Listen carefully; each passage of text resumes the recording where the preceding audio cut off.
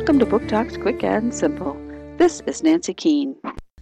As I watched the opening ceremonies of the Summer Olympics, I was thrilled by the spectacle, the modern technology that allows the amazing show, and the athletes all looked so proud as they marched into the stadium.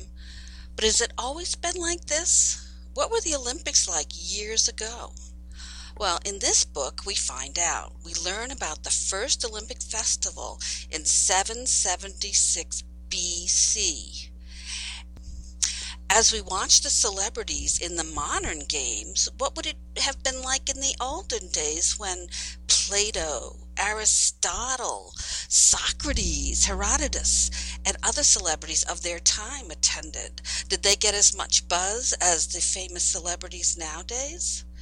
From the games of the ancient times up through the 1948 games, we learn about the athletes, both famous and little known, like the Cuban marathoner who stopped along the route to shake hands, paused in an orchard to eat some fruit, which made him really sick.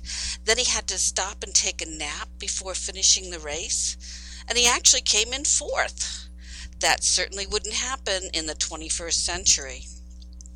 A Passion for Victory by Benson Bobrick, Canop, 2012.